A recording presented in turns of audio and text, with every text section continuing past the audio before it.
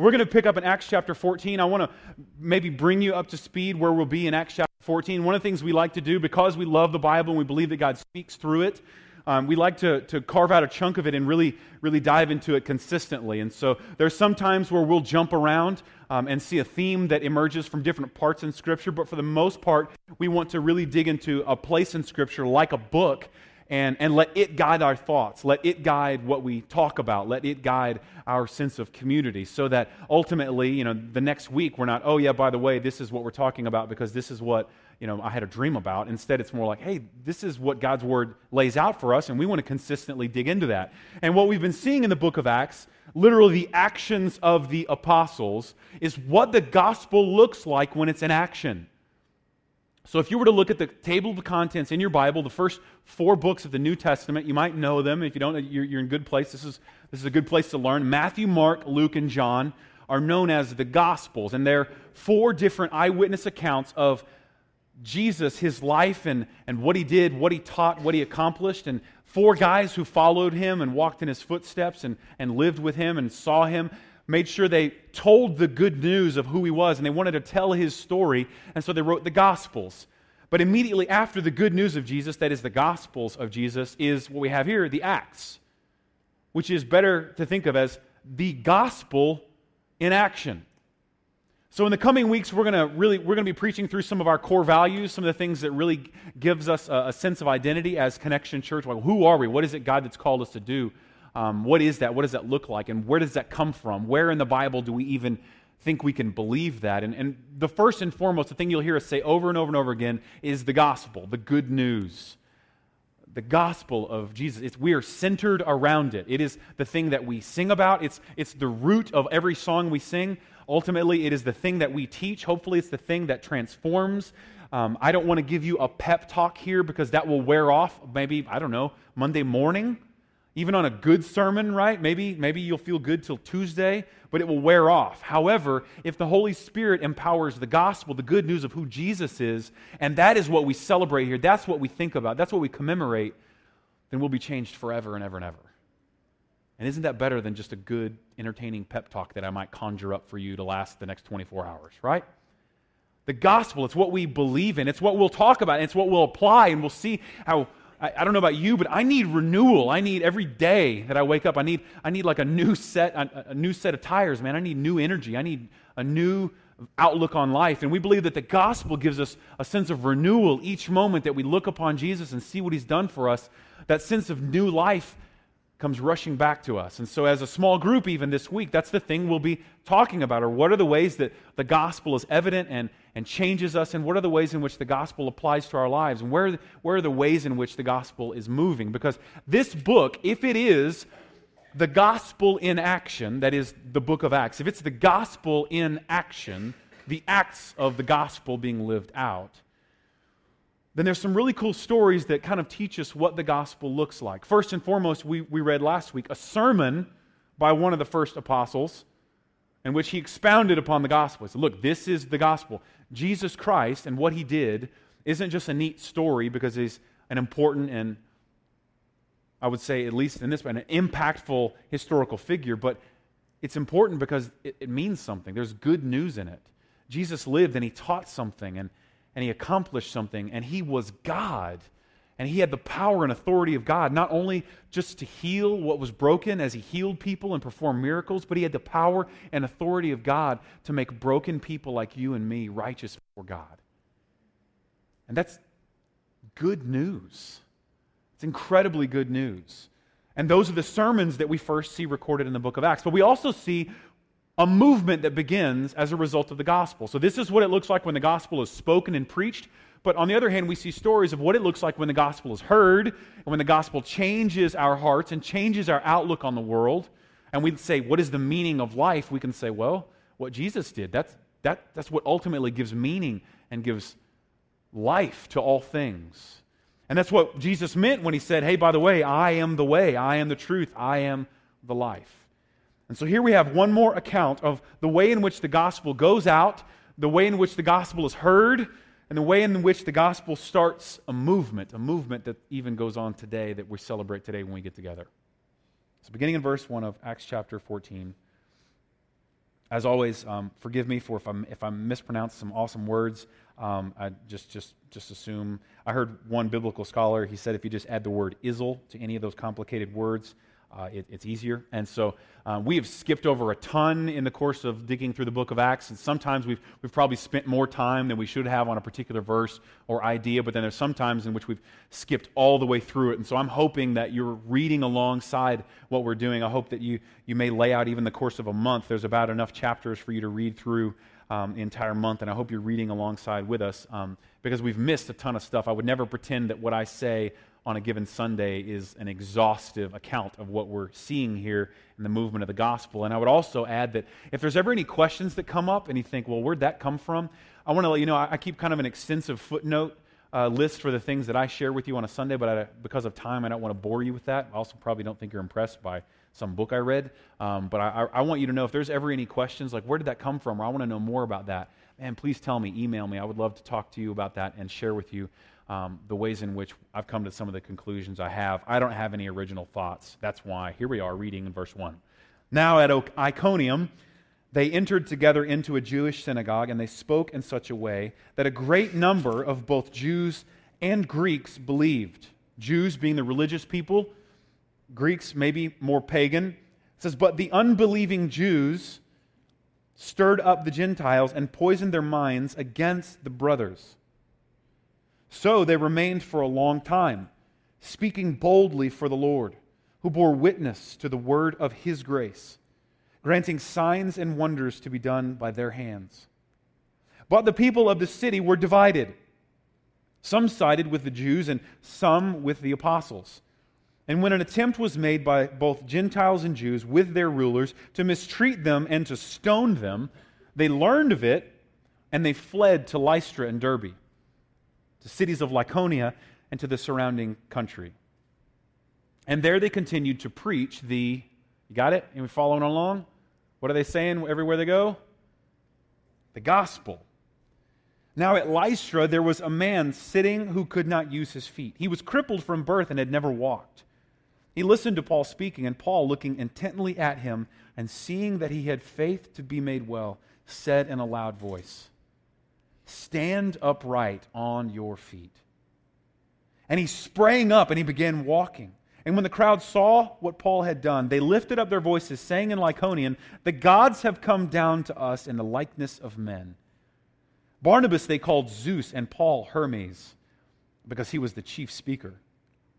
And the priests of Zeus, whose temple was at the entrance to the city, brought oxen and garlands to the gates and wanted to offer sacrifice with the crowds. But when the apostles Barnabas and Saul heard of it, they tore their garments and they rushed out into the crowd, crying out, "Men, why are you doing these things?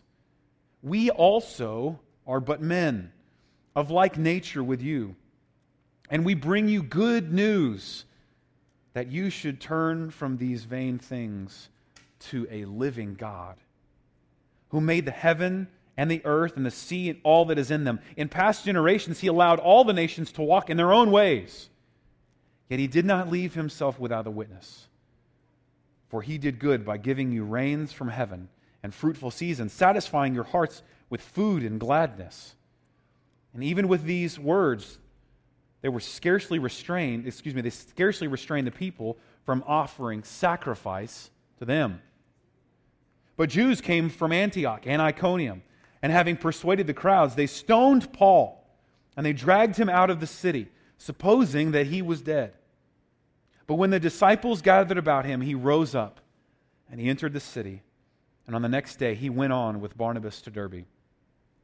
When they had preached the gospel to that city and had made many disciples, they returned to Lystra and to Iconium and to Antioch, strengthening the souls of the disciples, encouraging them to continue in the faith, and saying that through many tribulations we must enter the kingdom of God.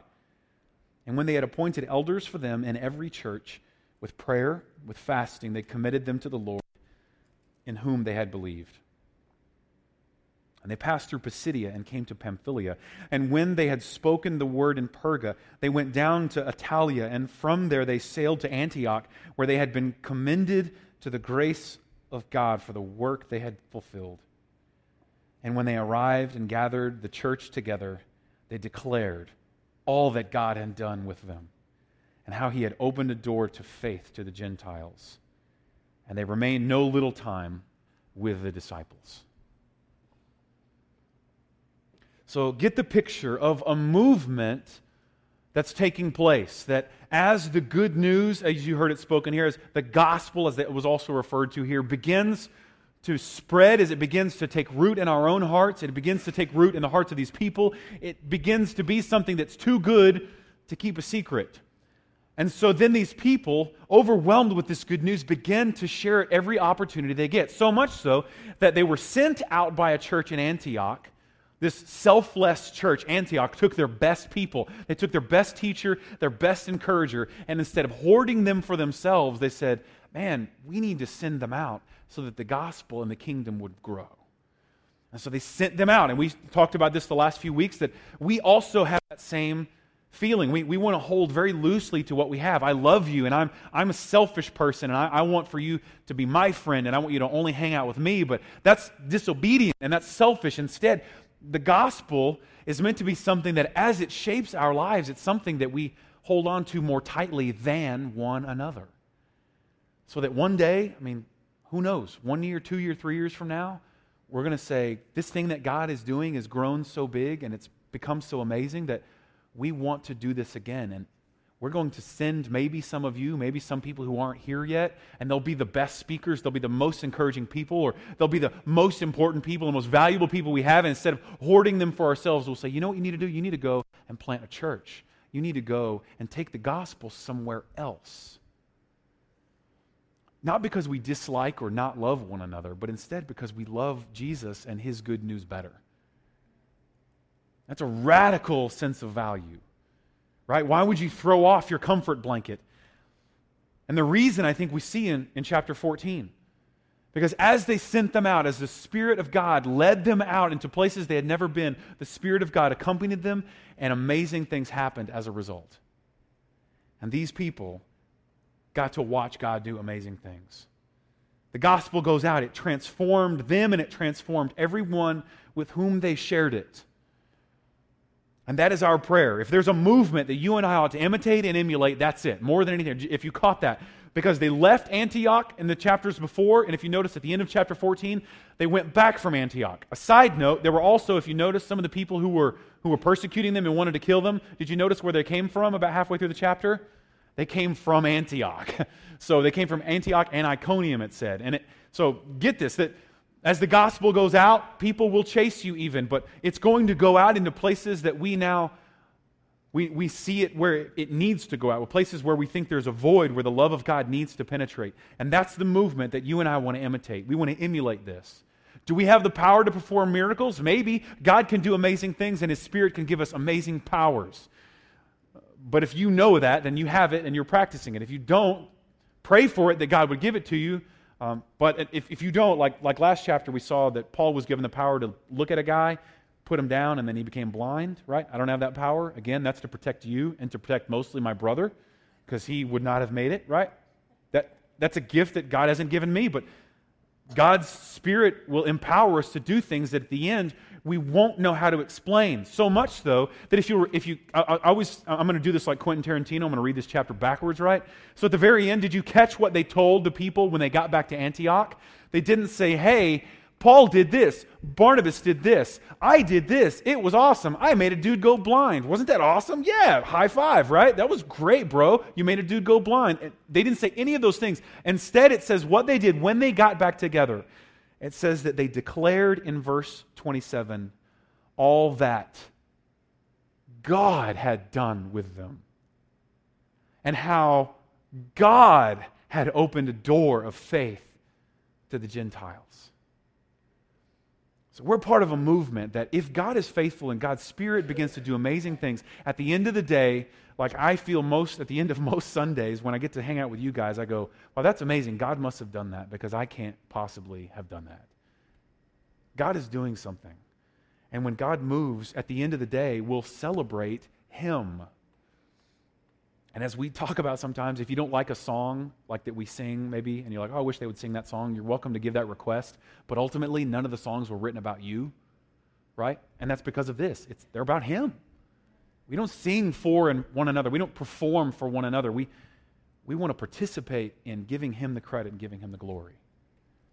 So that's the movement. That's the ending. God gets the glory. The gospel goes out. But I think there are also some very practical things that you and I can take from this, and we'll kind of run through them, and hopefully they'll be helpful. Maybe there'll be some practical ways that you and I can take this movement and begin to apply it to our own lives, and take this movement in history and begin to, I believe, see it in our city.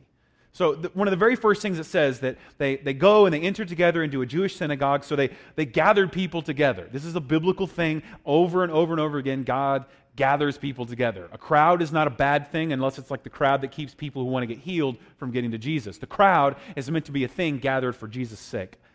Crowd gets together, and it says that they spoke in such a way that a great number of both Jews and Greeks believed.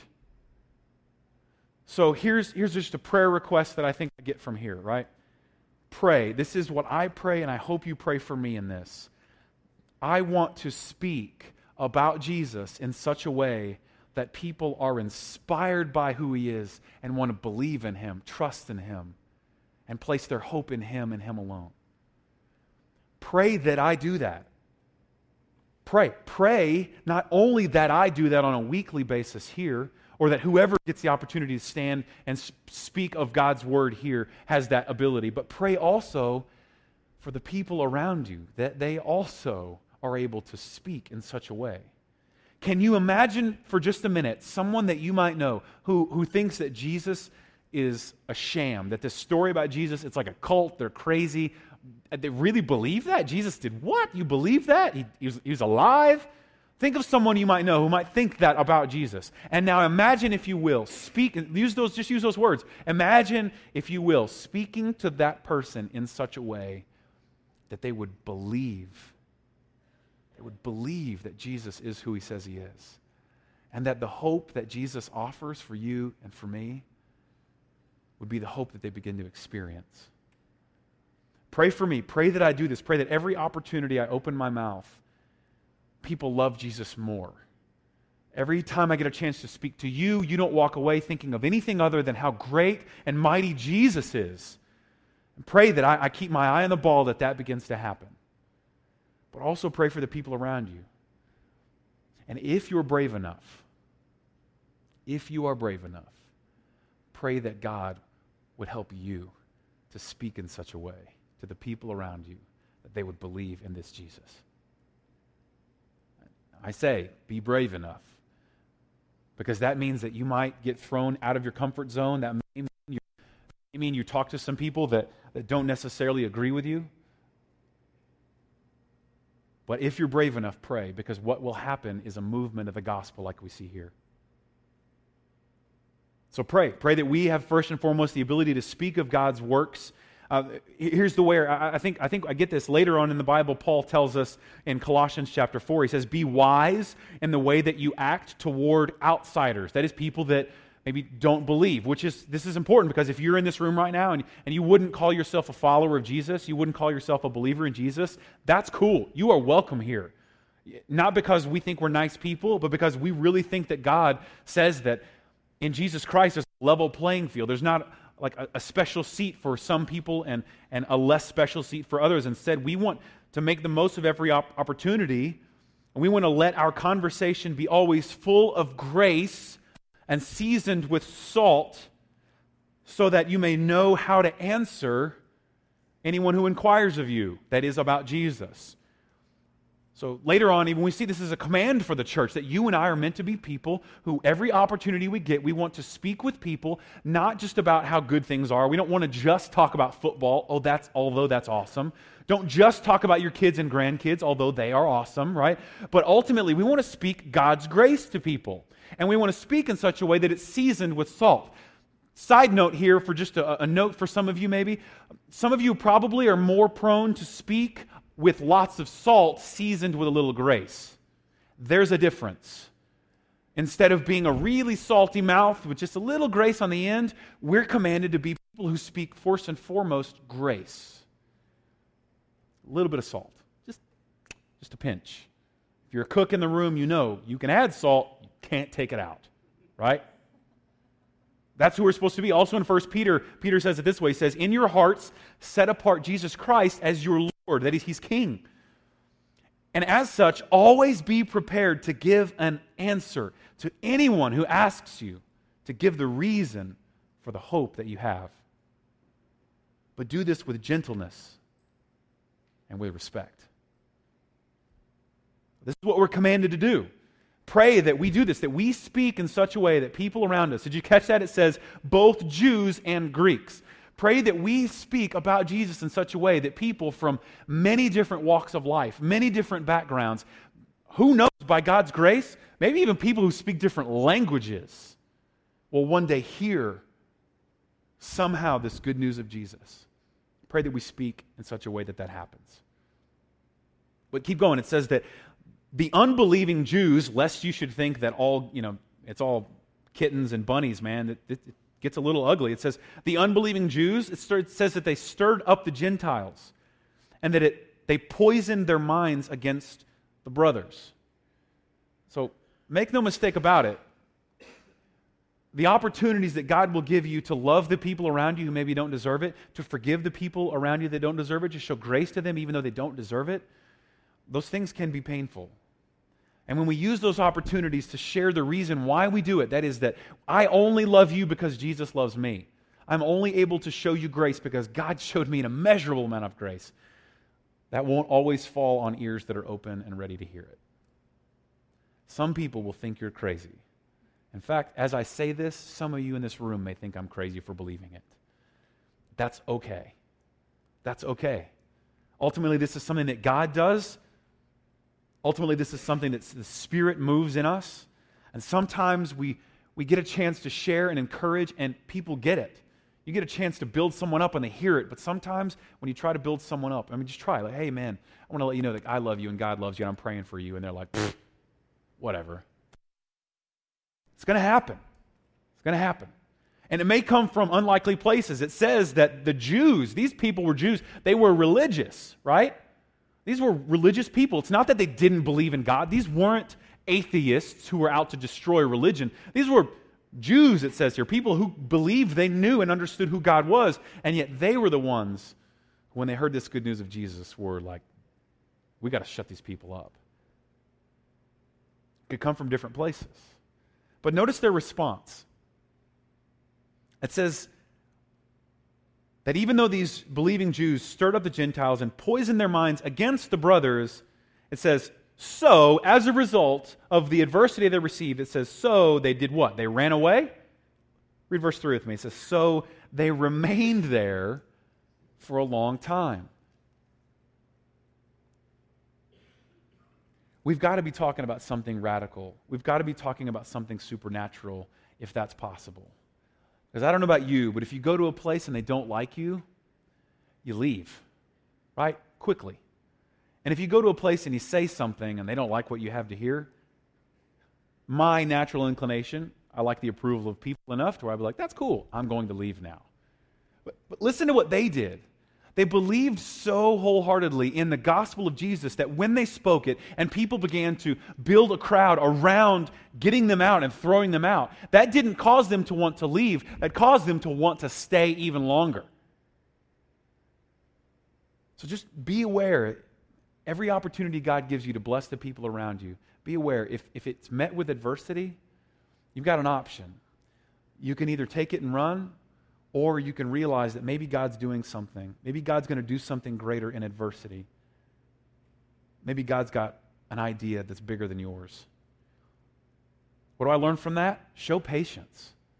Show patience. Be careful. If you pray for patience, God answers that prayer by sending people your way who test your patience. Just so you know. And so people who you would describe as very patient, they don't have much of a temper, it's because God has sent a lot of people that have stretched their patience so much that now they're just able to endure. That's patience. And isn't that what they did here? They went to a place and people obviously wanted them to leave. They didn't want to hear what they had to say, and yet God gave them this supernatural patience. There's no miraculous way.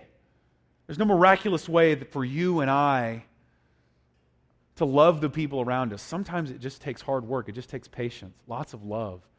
It takes a ton of prayer. You're having a hard time showing patience towards someone? Do you know what the Bible says we ought to do? It gives us a complaint box, and God's complaint box is prayer. And instead of criticizing or finding a way to complain, instead we're supposed to go, God, and you're allowed, and this is the cool thing about God the Father, because He knows your thoughts anyway, you're allowed to tell God whatever you want. And you can, and if that person really is a terrible person, did you know you can tell God that all you want? And that's meant to protect you from telling that person and hurting that person. Instead, it's meant to say, God, Father, either change that person or change my heart. Either change that person wears me out, or God, change me. Give me a sense of patience. So that at the end of the day, we would look like these people. And even though we have adversity, even though sometimes there's obstacles, we would say, God, maybe you're doing something. Love and patience. Key ingredients. They were okay with being unwelcome, but then again, they were also okay to leave when it got dangerous. I don't know if you caught that. When the people finally picked a big fight, and when they finally got an idea to stone them, it says in verse 5, they figured it out. They found out about this plot against their lives, and it says that they left. But notice where they didn't go. Even though they left because their lives were in danger, they didn't go back to Antioch. They didn't go back home, did they? It says, apparently, in the next verse, verse 6, it says that they just went to the next city, Lystra, Derbe, cities of Lycaonia, and the surrounding countryside.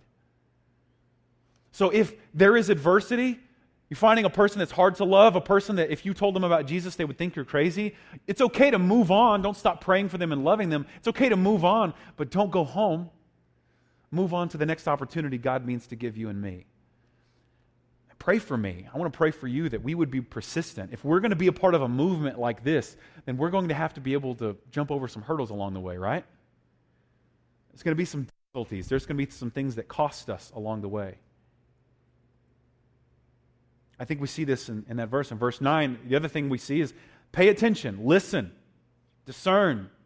Did you catch what Paul did? Paul did something really awesome. He went to this place, and when he saw this man who needed healing, and knowing that God had given him the power of healing, it says that he looked intently at him. And he apparently looked at him intently enough to see that this man had the faith to be made whole again. Here's what that says to me. Pay attention to the people around you. One of the worst things, the most hurtful things, I look back on my own life, we were in a tough spot right after we got married. And we were just really selfish, and Jesus saved our marriage, and it was awesome. But a couple years later, I found out that my neighbor and a couple of the people around us, were sitting across this room together, and they kind of went through the same big transitions like we had. And some neighbors in our apartment were sitting around the room, and they said, like, man, this guy, his wife began to cry, and she said, man, that first year that we were married, we were really struggling, and we didn't know if we were going to make it. And then this other person over here who lived right across in the apartment complex across from us said, yeah, we were in the same boat. We spent time sleeping on the couch. Didn't know if we were going to stay together. And this other couple who lived next door to us, they're like, yeah, we didn't know if we were going to make it through that first year. And that told me a few things. First and foremost, we were really selfish. We had people that could encourage us all the way around us, and we just were so self-centered that we didn't do anything about it. The enemy usually deceives us to make you think you're the only one who's messed up. You're not. And we usually buy that lie. But the other thing I learned from it that was the most humbling, there were people who were hurting right around me that I could have loved, encouraged, and I was completely oblivious to it. I was so consumed with what was going on with us, so consumed with the things we were trying to accomplish, our own goals, that I completely missed that there were like people who just needed a simple act of love, a simple word of encouragement, anything. Shoot, I could have at least just prayed for them. Did I? No. So here's what this looks like as God changes our hearts. We begin to pay attention to what God is doing around us. Keep your eyes open. You never know. It could be me, it could be you, it could be anyone you meet. Strangers, doesn't matter. Look intently, because God could be at work, and thank God that opened his eyes. He opened Paul's eyes to see, and Paul had an awareness that God wanted to move. This man was healed. Power of God to heal him happened, but hopefully if God is going to bring lives back close to Him, if God is going to restore marriages, He's going to save relationships, then I think maybe it's going to start with us paying attention to what God's doing. But lastly, I think, as you kind of summarize this whole thing, what's going on, if there's a way I can encourage you with this thing that goes on, it's this. This really jumped out at me. If you want to, you can read verse 22 with me. After verse 21, they'd preached the gospel, and many people, it says, made disciples. That's an important thing. Notice that the gospel preceded being a disciple.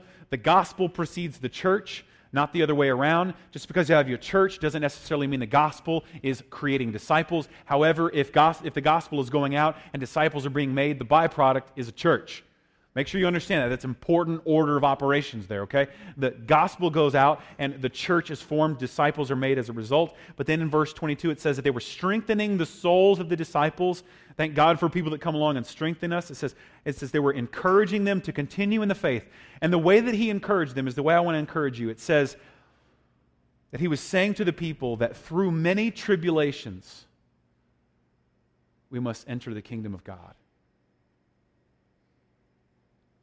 Now, this is actually a quote directly from Jesus. Jesus told several people that the kingdom sometimes suffers violence, and sometimes the kingdom advances through harsh and trying ways.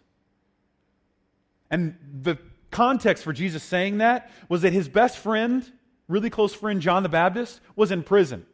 And John the Baptist sent a message from prison to Jesus and said, "Hey, Jesus, when are you going to establish your kingdom?" And in fact, he says, "Are you the one that we've waited for, or should we look for someone else?" Which is an interesting thing because John was the guy who was running around telling everyone, "Hey, I know the one, his name's Jesus."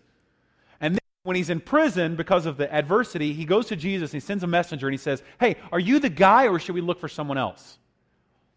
And Jesus' response is probably the coldest of all things. He sees the doubt of John, and all he says simply is this: the kingdom of God suffers violence. And sometimes the kingdom of God advances through adversity, by force. Kind of a mysterious thing. But ultimately, you know what He didn't tell John? "I'm going to bail you out of prison." And if you know the rest of the story, our friend John, who was a great prophet and predecessor of Jesus, has his head chopped off at the whim of the king's daughter. Now, sometimes God works and God does things, and sometimes it comes at great cost to us. Sometimes when God calls a thing into being, pain comes along with it. A few weeks ago, I said that this movement that God is bringing to life. I said that it's a lot like a growing movement of God is a lot like a pregnant woman, that we want to be like that. Because when a woman walks into a room and she's about to have a baby, no one looks her in the eye, and all of a sudden she has no identity. Instead, her identity is wrapped up in the new life that she's bringing into the world. Right? No one asks, "Hey, how?" Think about the things people ask a pregnant child or a pregnant lady, right? Well, here's the other side of that. As God brings new things to life, I'm sorry, because my friend in here is really close to this happening, it comes with great pain. It comes with great pain. But here's what I know about God. God, more than anyone else, more than any other story I can tell you, has a way of taking things that are awful, broken, painful, and busted, and making something beautiful and new out of it. Who would have thought my beautiful little girls would have came from like hours of pain in the hospital? I wouldn't have designed that, right? If you let me, hey, invent this, make this one. This is how childbirth is going to work. This is how you you send in a postcard and the baby comes and a stork drops it off your house. I like that one. That's cool, right? There's no epidurals involved in that one. No big needles, you know what I'm saying? But isn't it just like God to take things that are broken, things that are painful, and make something beautiful out of them? And here's where I want to encourage you with that. Like ugly duckling. Ugly duckling, absolutely. Except he becomes something new, not just clean. Check this out. I've never lost a parent. I've never lost a sibling. I've never lost a spouse. I've never lost a child. We've never had a miscarriage. I've never gotten a bad report from a doctor. I've never had a bad prognosis. I've never been foreclosed on by the bank. But you know what? You have. You've experienced some of those things. And the amazing thing about this good news is that God can use and will use that struggle, that hardship, that loss, that brokenness that God has given you, meant to bless the people around you, and He can use it to make something more beautiful than you and I could have ever come up with on our own. And that's the good news. That's the good news, that God, wanting to make something beautiful out of your life and mine, wanting to give us a new chance, wanting to give us a new hope, decided that He would rather die on a cross, that He would rather die and be betrayed by His friends. He would rather be beaten in public and stripped naked in front of everyone than to leave you and me alone. So that something ugly and awful like a cross could be made something beautiful like your life and mine. That's incredibly good news. Let's pray. God, we thank You for this. We thank You that ultimately this is not of us, but this is of You. We could never save ourselves. We can't fix ourselves. In fact, sometimes when we try to fix our own messes, we just make bigger messes. God, when I try to come up with quick fixes, I just end up in more trouble. And God, I thank You for that reminder that ultimately that's a sign that You're the only one who can heal. You're the only one who can fix things. If there's some in this room, maybe they've never heard that. Maybe they're still struggling and wondering, man, what's this mess? Why am I here? What is this life about? Would You begin right now to encourage them in a spiritual and supernatural way? Would You begin to fill them with confidence and fill them with courage, and they would know that they're not here by accident, but instead that God, You have brought them here so that You can save them, redeem them, set them on the right track, adopt them into Your family. God, we need new life. Our old life, we just keep messing up. And so we confess that to You, and we pray that through Jesus, we would be like this man who, he wasn't able to walk, but God, through the power of Jesus, he was healed. Give us the faith that can change our lives and transform our hearts.